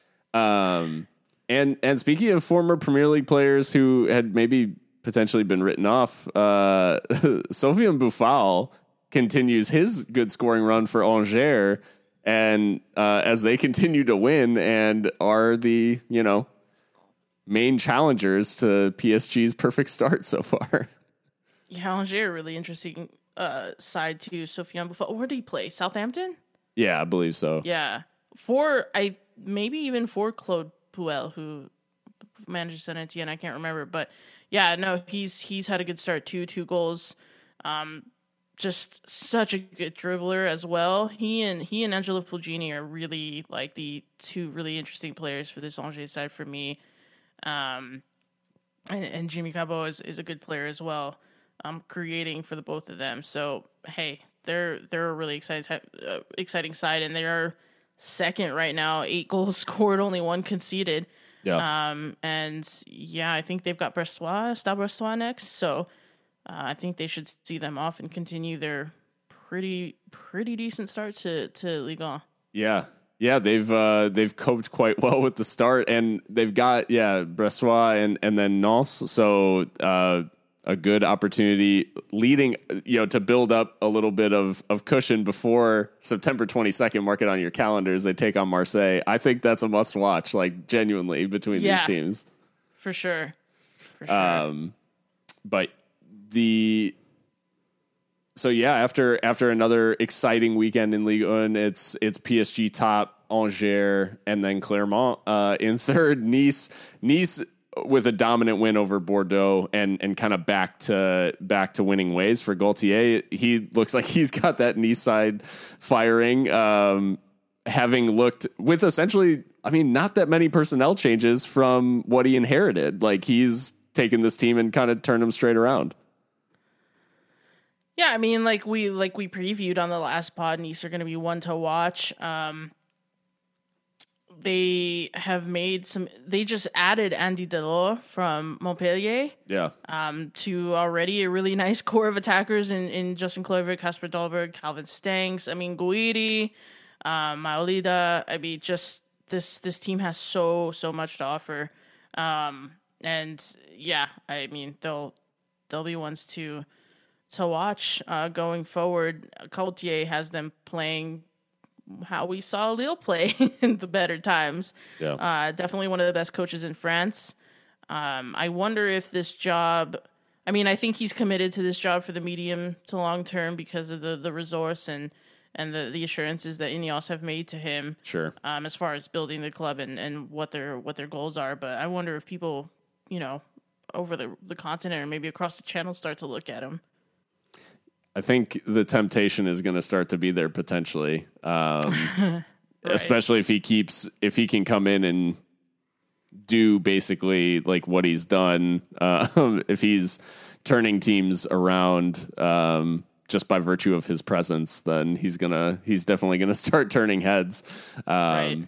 But I think that about closes us out for the day. We're not able to talk every single thing, so we'll have some Serie A and Bundesliga talk in the coming weeks as those leagues get further in and pick up steam a little bit. But as we close out our episodes, like we always do, we have our Sounds of the Season playlist, and we add a couple of tracks each episode. And this is the hardcore side of hardcore football. We incorporate a lot of like rock and all sorts of alternative music. So me and Mika put together the Sounds of the Season playlist. It's available on Spotify. You can follow along all season long. Just search for Sounds of the Season. And I think if you search hardcore football, you can find it as well. It should come up now. Yes, I had to add it to our profile, so it should be working now. Okay. And so Mika, what have you got as far as additions this week to the Sounds of the Season? Season 2. Yeah, this is going to be another monster of a playlist, guys. Just FYI. The first one I've gone with is actually kind of different in terms of genre. I think I put Circus Survive on season 1, but this is a more recent Circus Survive song. I've gone with Get Out. Yep. I think that's an accurate song for the transfer deadline. I think a lot of players are trying to get out, trying to move, trying to start over in new leagues, force their way through, or maybe not. Harry Kane. So yeah, it's one of my favorite Circus Survive songs, so I thought I'd stick it on there.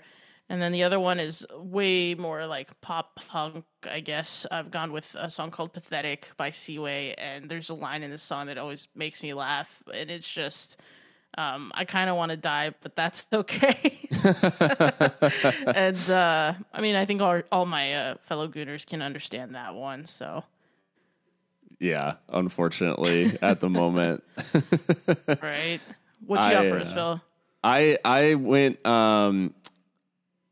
I went first with on the heavier side of things, a song by a band called Dealer, and it's called Violent Stimuli.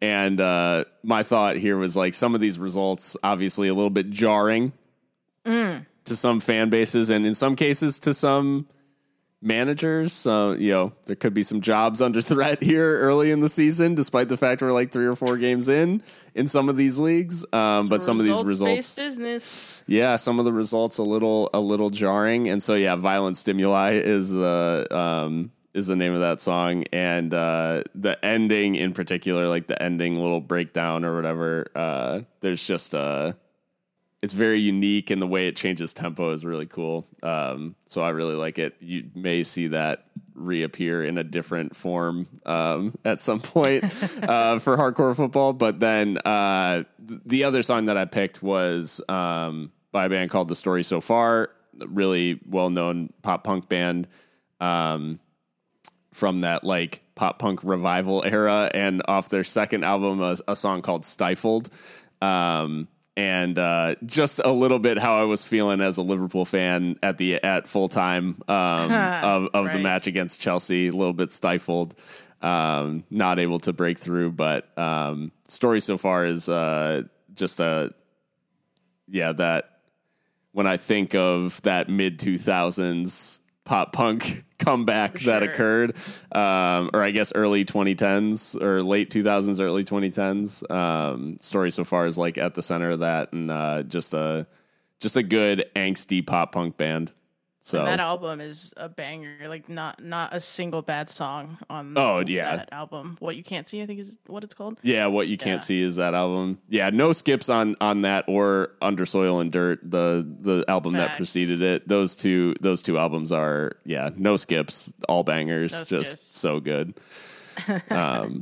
Nice. Well, they are on the playlist now, so sick. 8 songs to get y'all going.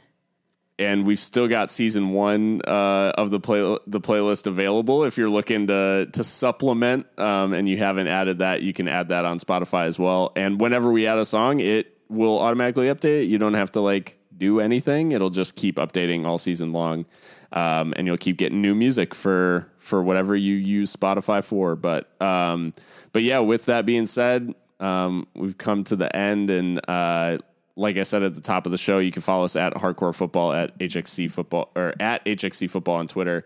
And you can also find the podcast on all the major podcast platforms. So be sure to give us a follow or a like or a subscription or whatever the case may be. And until next time, we will. I hope everyone is doing well, and we will catch you guys next time.